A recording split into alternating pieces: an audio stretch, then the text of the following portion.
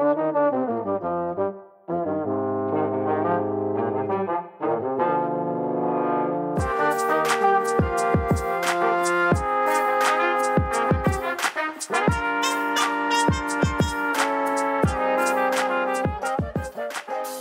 everyone, welcome to Weird Era, a literary podcast where we ask the right questions. Today we are talking to author Lexi Freiman about their second novel, The Book of Ayn. Lexi Freiman is an Australian writer and editor who graduated from Columbia's MFA program in 2012. Her first novel, Inappropriation, was longlisted for the Center for Fiction's First Novel Prize and the Miles Franklin Award. She also writes for television. After writing a satirical novel that the New York Times calls classist, Anna is shunned by the literary establishment and in her hurt radicalized by the philosophy of Ayn Rand. Determined to follow Rand's theory of rational selfishness, Anna alienates herself from the scene and eventually her friends and family. Finally, in true Randian style, she abandons everyone for the boundless horizons of Los Angeles, hoping to make a TV show about her beloved muse. Things look better in Hollywood, until the money starts running out, and with it, Anna's faith in the virtue of selfishness. When a death in the family sends her running back to New York and then spiraling at her mother's house, Anna is offered a different kind of opportunity, a chance to kill the ego causing her pain at a mysterious commute on the island of Lesbos. The second half of Anna's odyssey finds her exploring a very different kind of freedom, communal love, communal toilets, and a new perspective on Ayn Rand that could bring Anna back home to herself. Freiman speaks in the Book of Ayn not only to a particular millennial loneliness, but also to a timeless existential predicament, the strangeness, absurdity, and hilarity of seeking meaning in the modern world. Hi, Lexi. Thanks so much for being here. Hi. Thanks for having me. I want to talk to you about a component of the definition of satire, which refers to, quote unquote, a people's stupidity and vices. Is a people's stupidity inherently a vice? Is stupidity inherently a vice? Mm-hmm.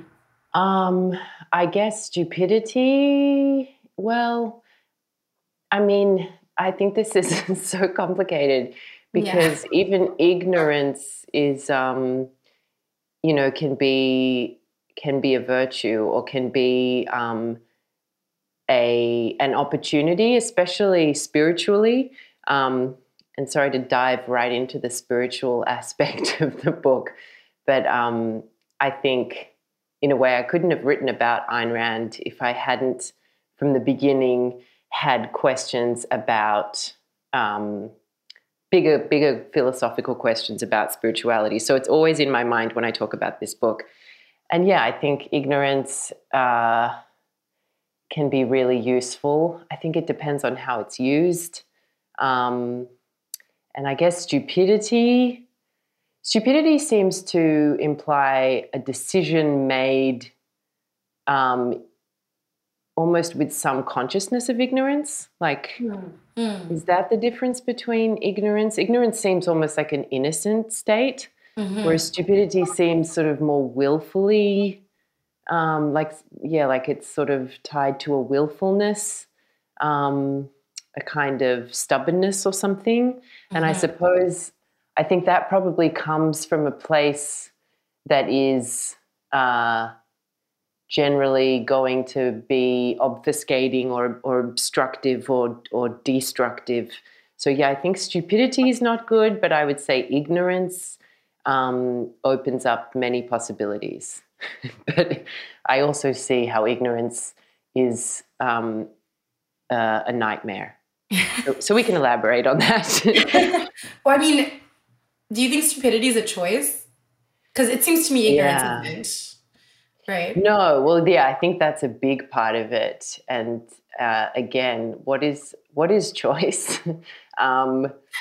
Like, do any of us have choice? We think we have choice, and then we realize that we're driven by all kinds of subterranean impulses. And I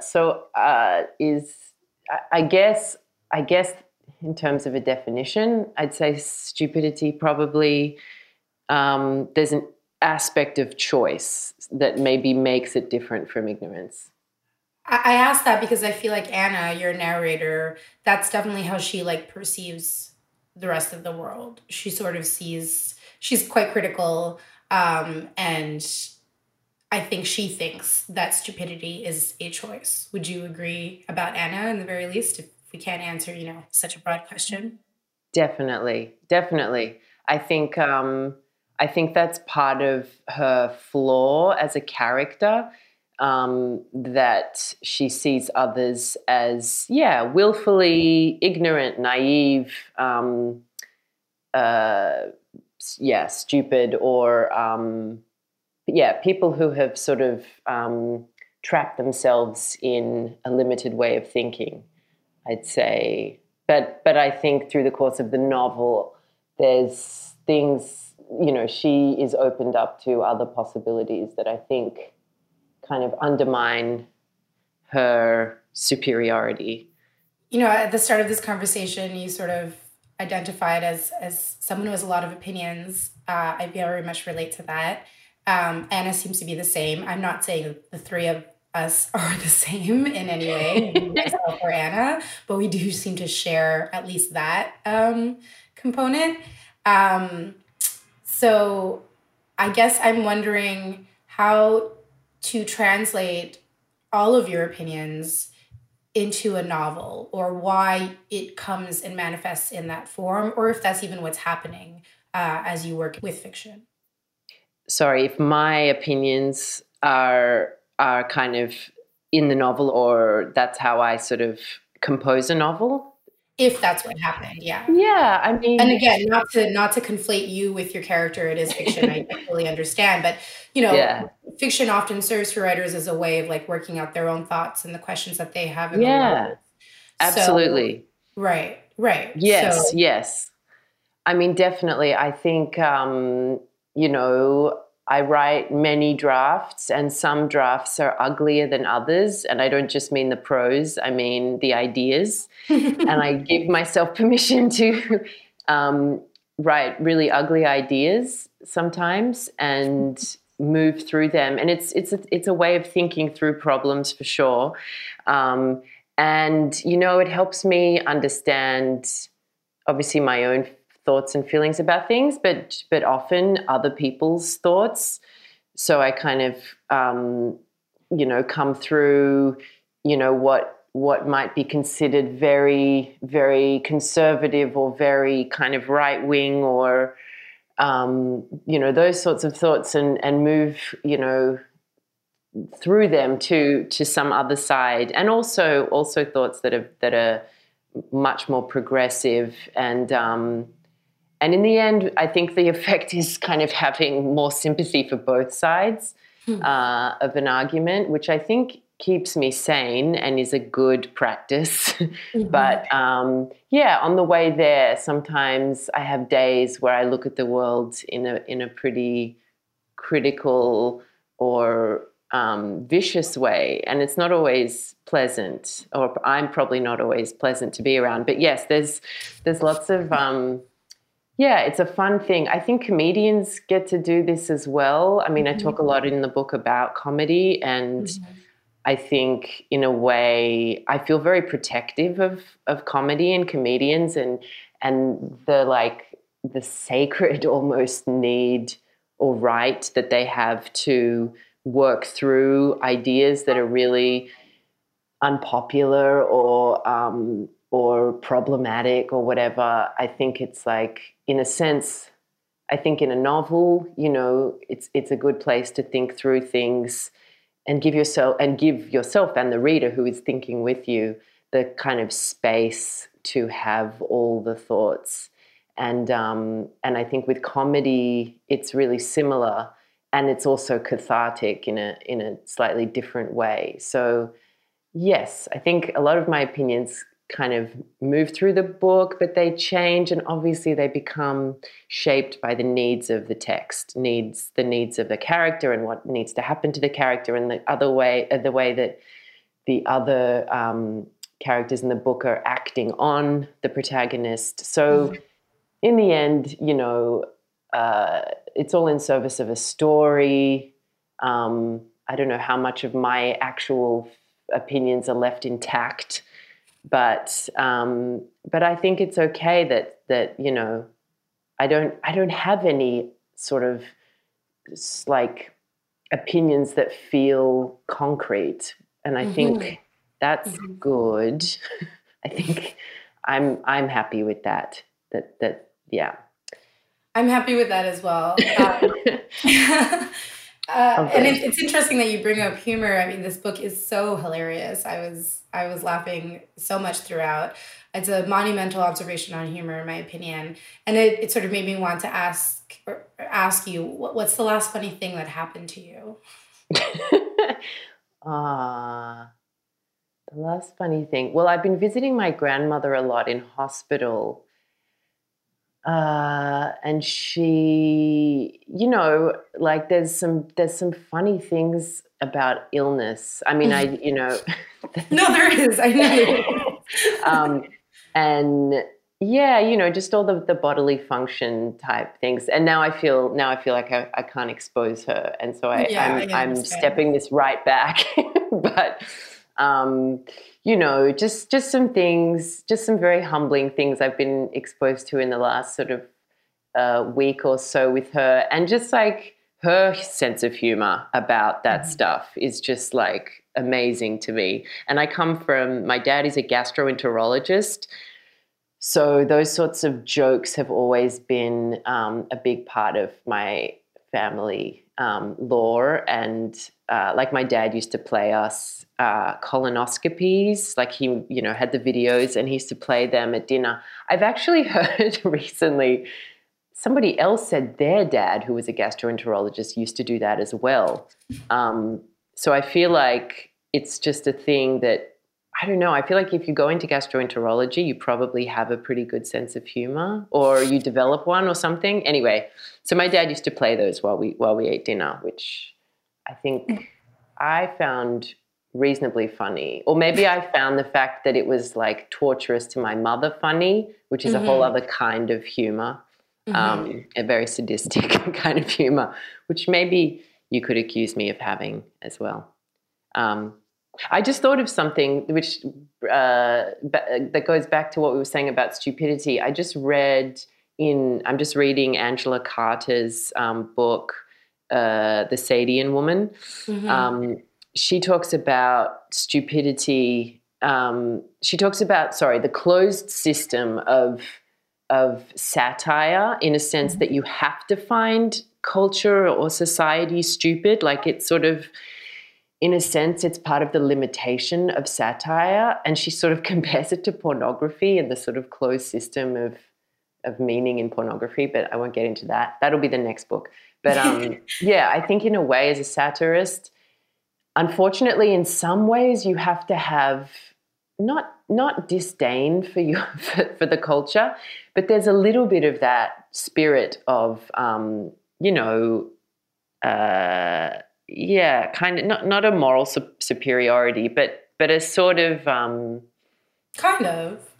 Yeah, there's a little bit of that, I guess. But I think you know, the project is really finding your way through that attitude towards something a bit more human, or you know, something a little more merciful, which I think is a big topic.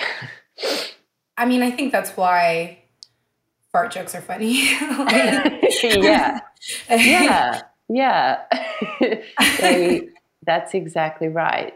They're a great leveler. And I think they will endure through all of time, all of history, which is probably only 20 years.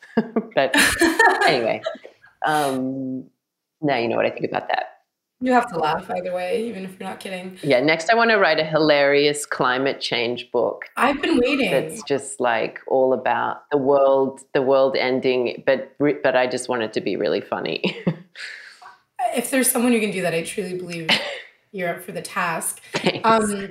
There's this thread throughout the book, you know, speaking of shit, there's this thread throughout the book that revolves an unflushed poo. Anna finds herself having to deal with this from her roommate and is personally affronted by it, and then somehow reinterprets it from a Randian perspective. She says, no, it was my responsibility to handle any negative emotion I felt toward the material conditions of my own life. It was my choice to endow him with evil intentions, with the malicious desire to inflict suffering on me, despite the obvious obliviousness of his actions. I had to treat his turds like an unconscious accident, like the unforeseen outcome of a major pollutant or of globalization, like the world was a happy and innocent place. This to me, although about a turd, which is why it's amazing, why it's an amazing contemplation, reads like a spectacular way of sort of saying, this has nothing to do with me, intentions matter here. Is that right? Yeah, I think it's exploring, I mean, it's sort of making light of that idea that I think we all struggle with, especially in relation to climate change, or the way we are responsible for the world, the planet warming, or but even just any kind of global or any even injustice, social injustice. There's this sense of like, if I don't know about how can I be blamed for a thing that I can't even foresee, or that I don't know that I am doing, and that is going to have like a really adverse effect on people I don't know, or generations to come, or just that sort of ethical dilemma that I think some people really struggle with, and then other people really don't struggle with or dismiss out of hand. And again, it all ties back to this idea of personal responsibility. Do we take responsibility for ourselves? And is that, in a sense, when we take responsibility for ourselves but not for others, are we giving someone else the opportunity to have more agency than we would otherwise be giving them if we took responsibility for their problems? I think that's at the heart of everything Ayn Rand talks about, this idea of there is great freedom in responsibility, and when you take that responsibility away from people, you take away their freedom. So, and of course, this gets really sticky when you are talking about people who are suffering and don't have the same resources. And if there really is some concrete action you can take to help someone and make their life better, I don't want to get into sort of too much about my my politics or whatever, but I think these are really, really interesting questions, and I feel like the left in particular is really struggling with them. Or I don't know how even, sometimes I don't hear much. I feel like I don't hear this discussion. I think it's a bit taboo. Which is a shame, because I mean, even earlier you said sometimes you're writing, you go to the ugly parts. And I don't know if you can get somewhere productive if you refuse to go to the ugly parts. Yeah. You know what I mean? Yeah. Yeah. But it's sort of dangerous. I mean, it feels, I think writers always go to the ugly places, often emotionally, or, I think that struggle is always there. But I think, in the last 10 years, going there, just in the realm of like ugly ideas, I feel has not been something I've seen much of, at least in the US.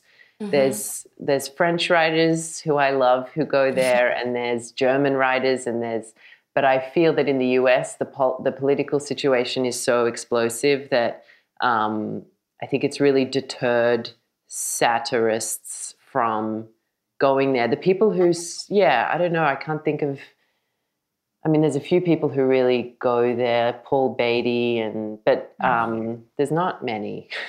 And I think I get it. it's scary, to think that you could be destroyed because you use the wrong word in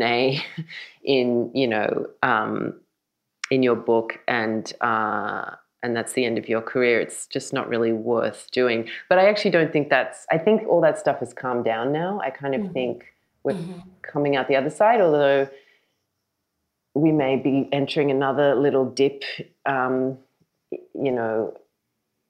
just with what's going on in the world right now. But yeah, I feel like it's started to move away from that really, just merciless place that cancel culture got to. From the very early pages of the novel, our problematic narrator wonders, why should empathy only work when you recognize that someone had been hurt, like you'd been hurt? Wasn't that sort of more about you? She muses. Sympathy is defined more so in the context of a mutual feeling. Empathy is defined rather as an understanding. But would you say most things inherently involve the feelings felt by oneself? Like, it always has to come back to what you know and what you felt, even when you're trying to apply it to someone else, right? Yeah. I guess I'm asking if you agree with your narrator's take in this instance. I think in this context, I think this is a moment that's a little bit of maybe more of a character moment than, I think in some ways some of the writing, the moments could be broken down into kind of character moments where, you're sort of showing a kind of a character who's not necessarily thinking as rationally or as what I want to show there is more a kind of antagonism in her rather than a clearly thought out and sort of airtight argument, because I think that's part of the character, that there's a reactivity there, and there's a there's a tendency to see threat, and I think that's a sort of blinkered moment in the narrative where, of course everything is always sort of all about us, but because she's so obsessed with this idea that she's been labeled a narcissist, she's kind of deflecting that back at the world, or projecting it back at the world.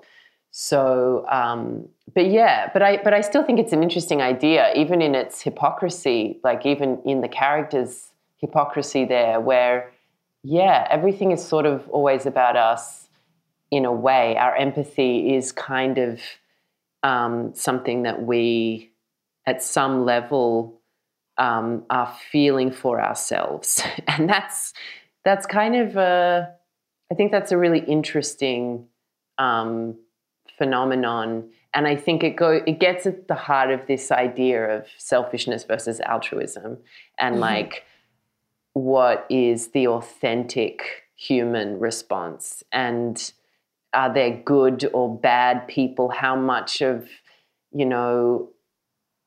what is a genuine altruism? Right. How much is this stuff always just ego? And there's no answer to that, Right. Yeah. Similarly, on the next page, she reflects, being wrong didn't worry me. It was more embarrassing to be the same. Why are more people more embarrassed to be the same? Well, I don't know. I don't think more people, I think artists, or, whatever, when I say artists, I mean, writers, artists, visual artists, the broad spectrum of people who kind of devote a significant part of their lives to creating things. I think those people don't want to be the same, but in some ways they do want to be the same. But I think most people want to be the same as others. And then I think artists don't want to be the same in many ways. And to me, this is the contradiction that the novel explores as well. This idea that artists, they want to have the right politics. They want to be accepted by the group in terms of their thinking that is like right thinking.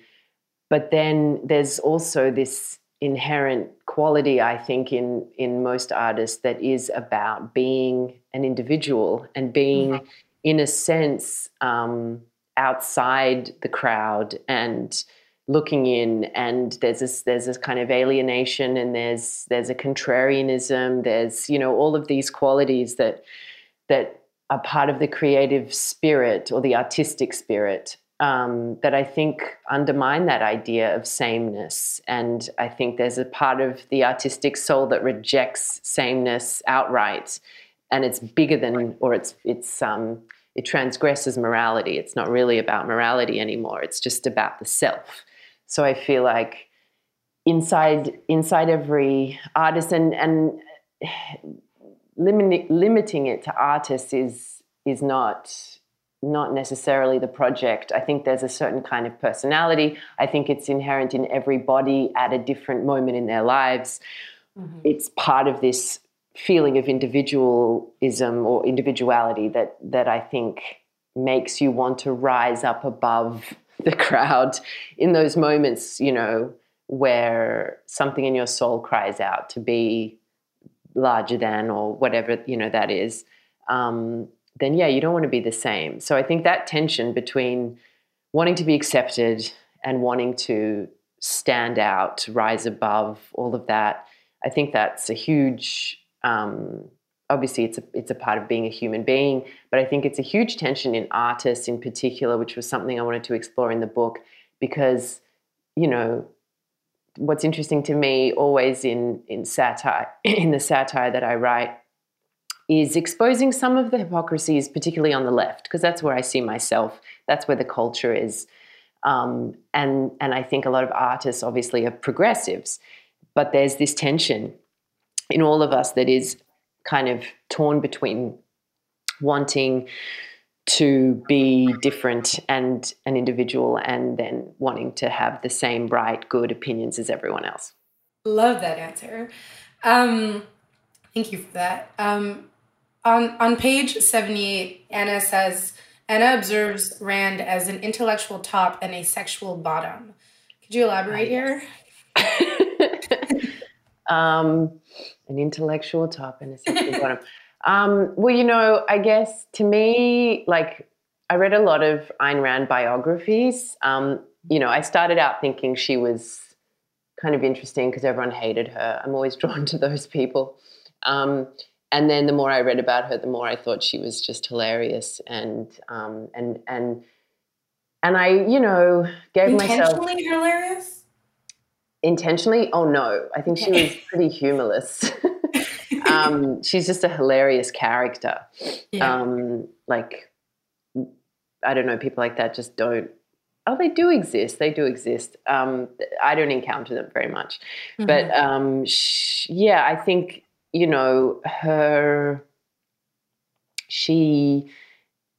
There was no willingness or openness to other people's ideas. So I guess in the purely sexual sense of being a top, she was not receptive. Her ideas were the dominant.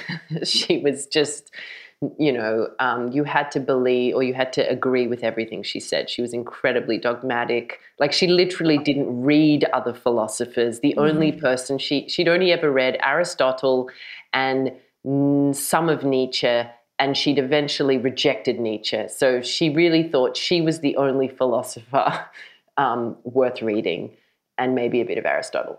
But and I mean, she was ruthless. She didn't, if you tried to defy her, I mean, she argued, but she just had no time for anybody who disagreed with her, and no interest. And then as a sexual bottom, I gave myself some license here to imagine what Ayn Rand would have been like in bed, because obviously we don't really know.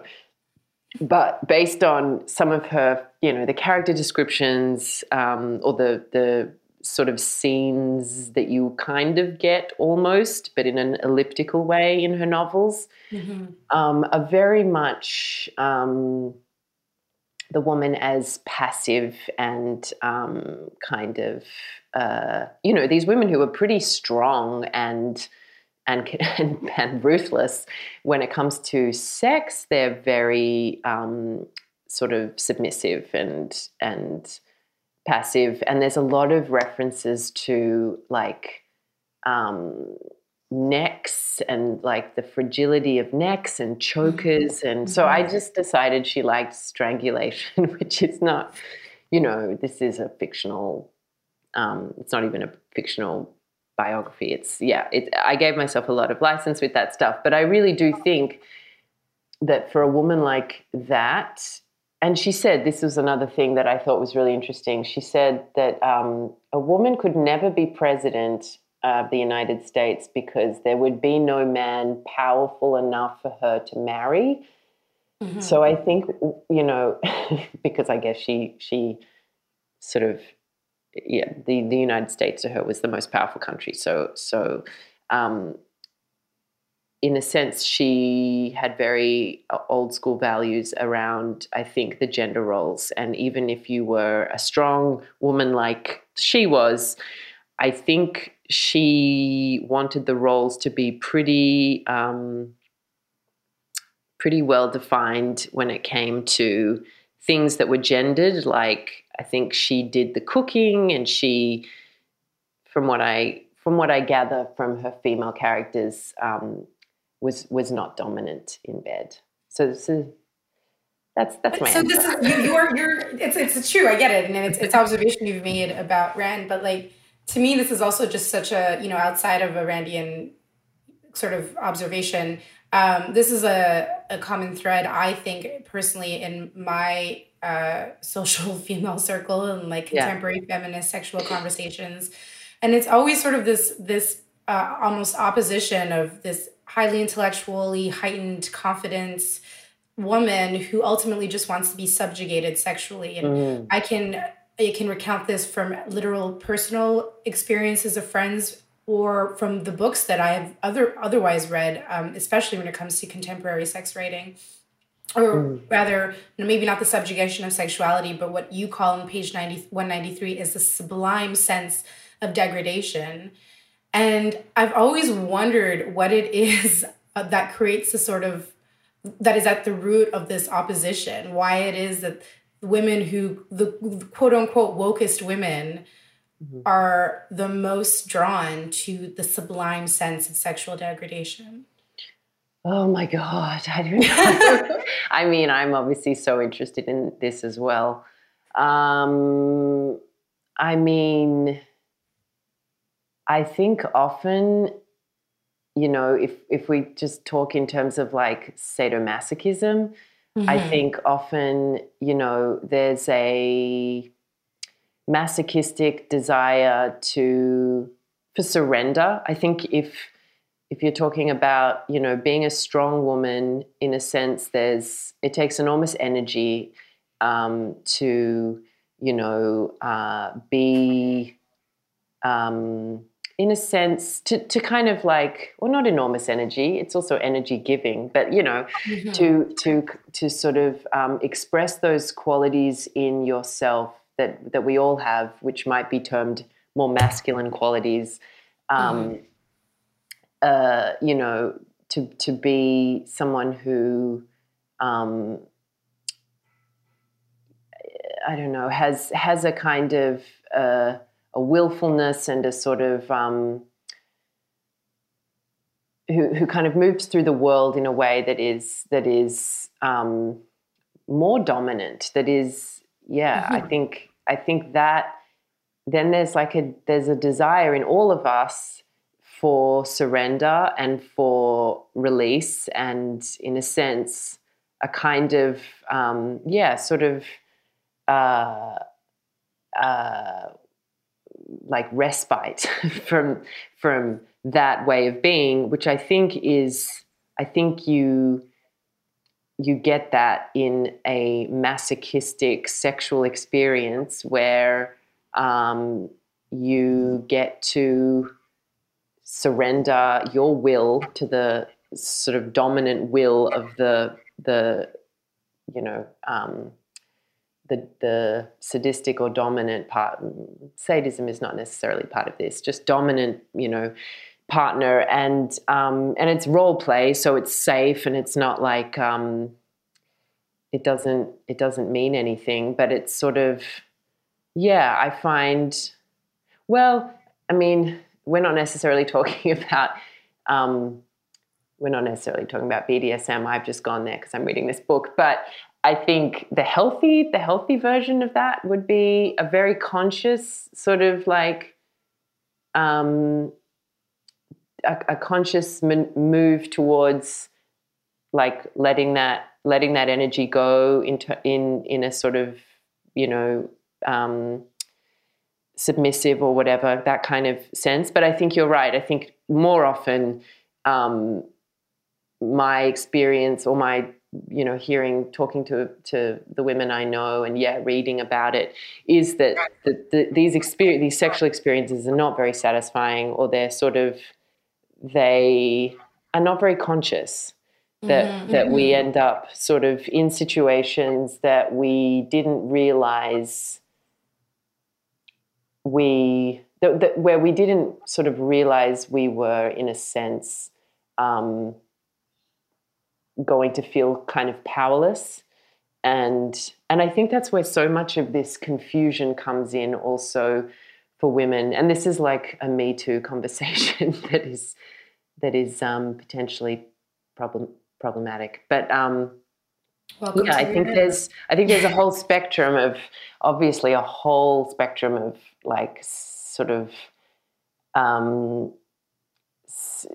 female sexual experience that is, and the spectrum, goes from the most horrific experiences to these experiences that feel confusing because there's a sense of powerlessness, but it's hard to communicate, some of the nuances of that. But there's something in us that might be cultural, that's part of this desire to not have to push so hard, which we do in the kind of in the world of social relations. Sometimes we have to like push harder than men, and then wanting some of that like release in sex. And then I think that isn't always satisfied, or it's not, trying to communicate this incredibly complex thing is so hard. And so there's a lot of confusion, I think, that comes up. I think I've answered 12 questions that you didn't ask in that answer, but hopefully there's something of worth in there. There is, I promise you. Why bring Anna to Greece?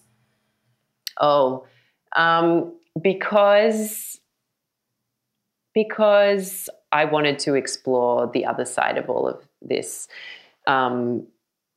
sort of rational selfishness, and to me that seemed to be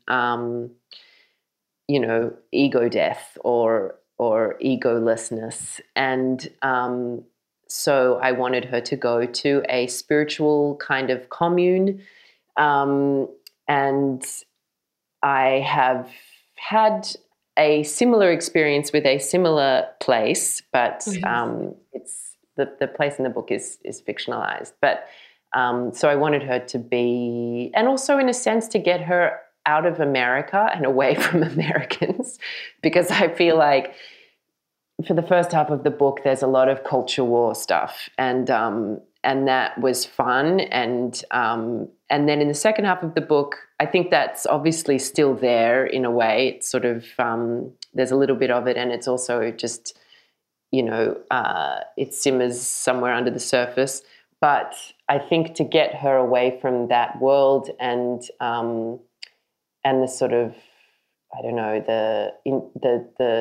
to get her out of the weeds of that world and into a place where the ideas are a little bit more philosophical and expansive and yeah, and to put her around a whole bunch of funny Europeans. 'Cause, Well, there's a character of a younger man boy.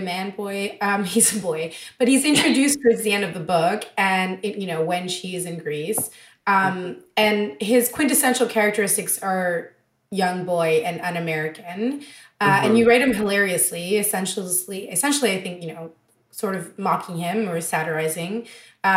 Yet, as someone who comes from a foreign background myself, it somehow still seemed to honor the character type. It's sort of my observation as well, especially like I'll personalize it for you. I come from a Bengali background, going back home to Bangladesh, and like seeing this sort of exaggeration of an ethnic character firsthand, while simultaneously coming from that, so particularly being able to see that difference. But having read this character, and again, because of this background of mine, I did feel that you honored the character type while simultaneously creating a really laughable character. He is so quintessentially young, male, and un-American.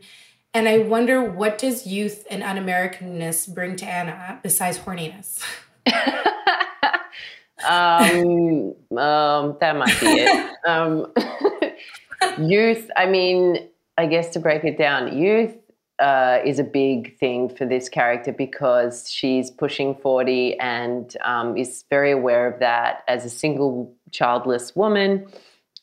So I think she's acting out a lot of her anxiety around aging, and there's a sense of possibility, I think, that she sees in the younger boy.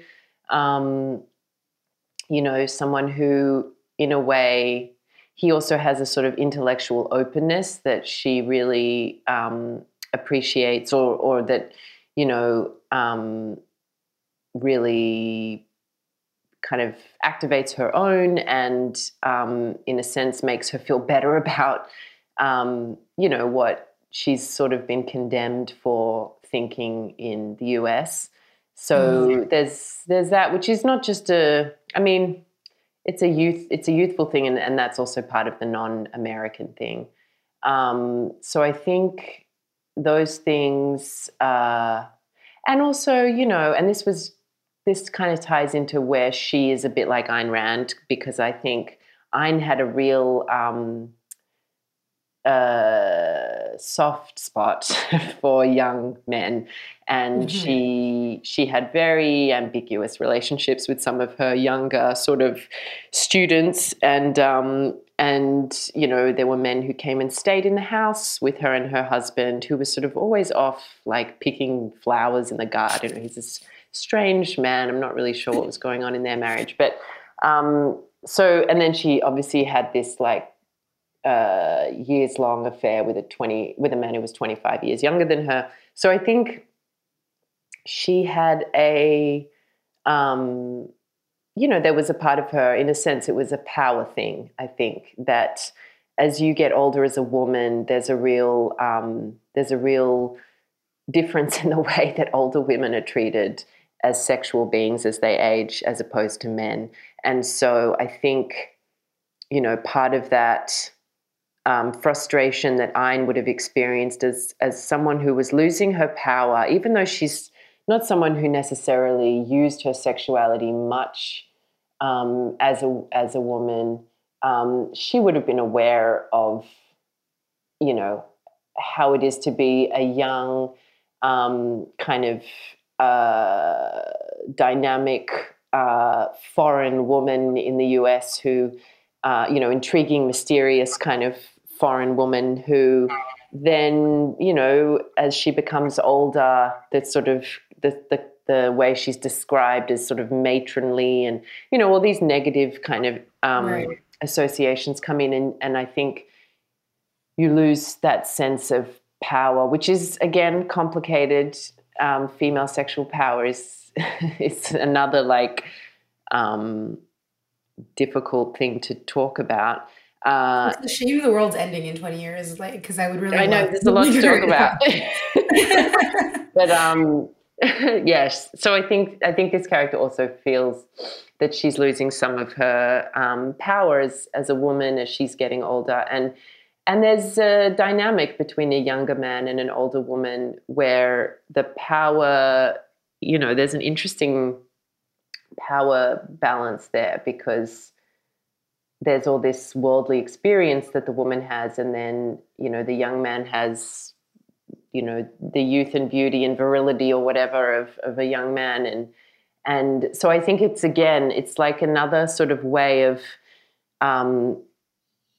getting power, or balancing your own power with someone else's. And everything, I think, for this character through the lens of Ayn Rand is pretty transactional, not purely transactional.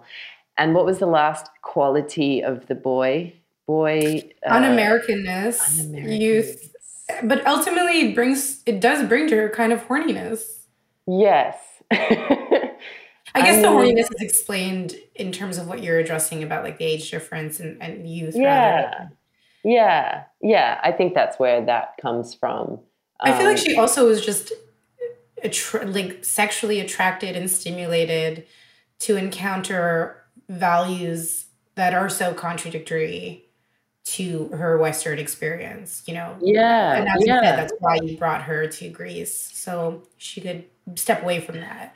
Definitely. I think there's something always attractive in the mystery and the sort of beguiling nature of someone you don't understand, or you can't see clearly, the illusion of the other, and the illusion of the sort of like like the mystery of the other, because ultimately, what we all learn is that there's no real mystery. We're all the same. It's not like, but you can delude yourself longer with someone who maybe doesn't have the same language skills as you. And personally, I've had a lot of experience with this, because I have spent a bit of time in Europe, and it's a tricky thing, this like having relationships with people whose first language is not English, and you think for a while that in a sense you have the upper hand, but then I don't know, I think it's like it's a difficult thing, because personally I find that I can hide behind my humor in a way that actually makes me less, like, in a sense, that's at least my instinct, is to hide behind humor. But then I find that the people I'm talking to are often in a more powerful position ultimately, because they can't hide in language as well as me. And so they're more exposed, but actually at the end of the day, I think that's a more powerful position to be in, we think that obfuscating is, but ultimately, you can't really regret putting your heart out there. And so anyway, I think it's a good, complicated dynamic, especially for someone like this character who struggles with intimacy. It doesn't come naturally or easily. Was it intentional that you made Anna a Pisces? Wait, I totally forgot she was a Pisces. I don't know very much about star signs. Okay. Why? What? I mean, I know that Pisceans are like generally sort of sensitive and artistic, and also like maybe a bit mad. Is that? Yeah. Is that right? They've got like a deep interiority. Yeah. It could have easily just been, something you just like included in its fiction, no problem. But some authors, I have spoken to them, especially these days, they do make these choices sort of intentionally. So I just wondered if that happened. She does read like a Pisces, for what it's worth. I mean, I'm a Pisces, so that might have something to do with it. I mean, I don't remember thinking too much about it, but I might have. I just, it's funny, I'm sure most writers say this to you, but, you write a book and then I just forget so much of what is in the book. And then it's like, oh, wow, I really don't know what I was thinking. I mean, it's great. It's so nice to have you, having like really thought so much about the book and reading these passages, because it's like, oh, wow, yes, I remember that. And it's like got me thinking again about exactly what I was trying to say. But it's funny. It's like, I don't want to compare it to childbirth because, I don't know, women who've had babies will get mad at me. But, it's that thing of like forgetting. You just forget. Yeah. You just forget all the horror that came before the book was published. So, yeah, it's a little bit like that, I think. I don't know. But, yes, I now remember the conversation where she is exposed as a Pisces to that Italian guy on the beach. Is that right? So many Italians on the beach. It's really hard to keep track of which one from which bit of the book. I don't even remember which one. I just, like I said, it's just I like to, ask. I guess my last question is, typically not light. And as you write at some point in the book, or Anna wonders, if a book is better than a person, as reflected in the last few pages of the book, are its characters better than existing people? Is Anna's obviously not a role model necessarily, but similarly, if a book is better than a person, then are its characters better than existing people? Do you know what I mean? Yeah. No, I don't think... I guess... Is it possible that the book is a role model, but maybe Anna isn't?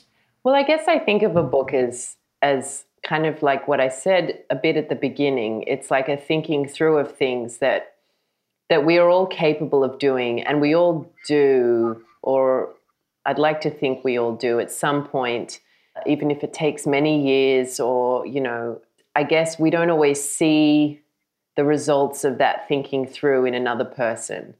Mm-hmm. Those moments are probably really private, and they happen, when someone is touched by something and they have a thought. You can be furious about something that's happened, and you can feel like you would never be able to forgive, and then you might just have a moment where you see someone who looks like that person you hate with all your heart, and you see them bend over and wince in pain from who knows what, and there's a part of you that remembers that person you hate, suffers. And just those tiny moments that kind of make up a whole life. And I don't think, and in a sense, I think a book is a distillation of those things. That's what I hope a book, or I hope by, this book and hopefully the other books I write, will be these distillations of all the moments I think we all have. And in a sense, they're not better than us, but they capture more. They capture the full spectrum of us. And in a sense, that gives you more freedom to say all the bad things and then have the moments of redemption. And I think that's what most people's lives are comprised of, is that combination, which we don't see. We all live that pretty privately. And I don't know. It's impossible to do an accounting of how much bad and how much good there is in a life or in a book. I mean, in a book you can do it, and I think writers do it. But yeah, I think in a sense, for me at least, writing a book is a little bit of an exercise in not just thinking through things, but finding some mercy, some sense of peace around the complexities of being a thinking, feeling being in the world. Yeah. Thank you. This was wonderful. Thank you so much for your time, for those generous answers. Listeners, you can pick up a copy of the Book of Ayn, at your local indie bookseller. Thank you, Lexi. Thank you so much.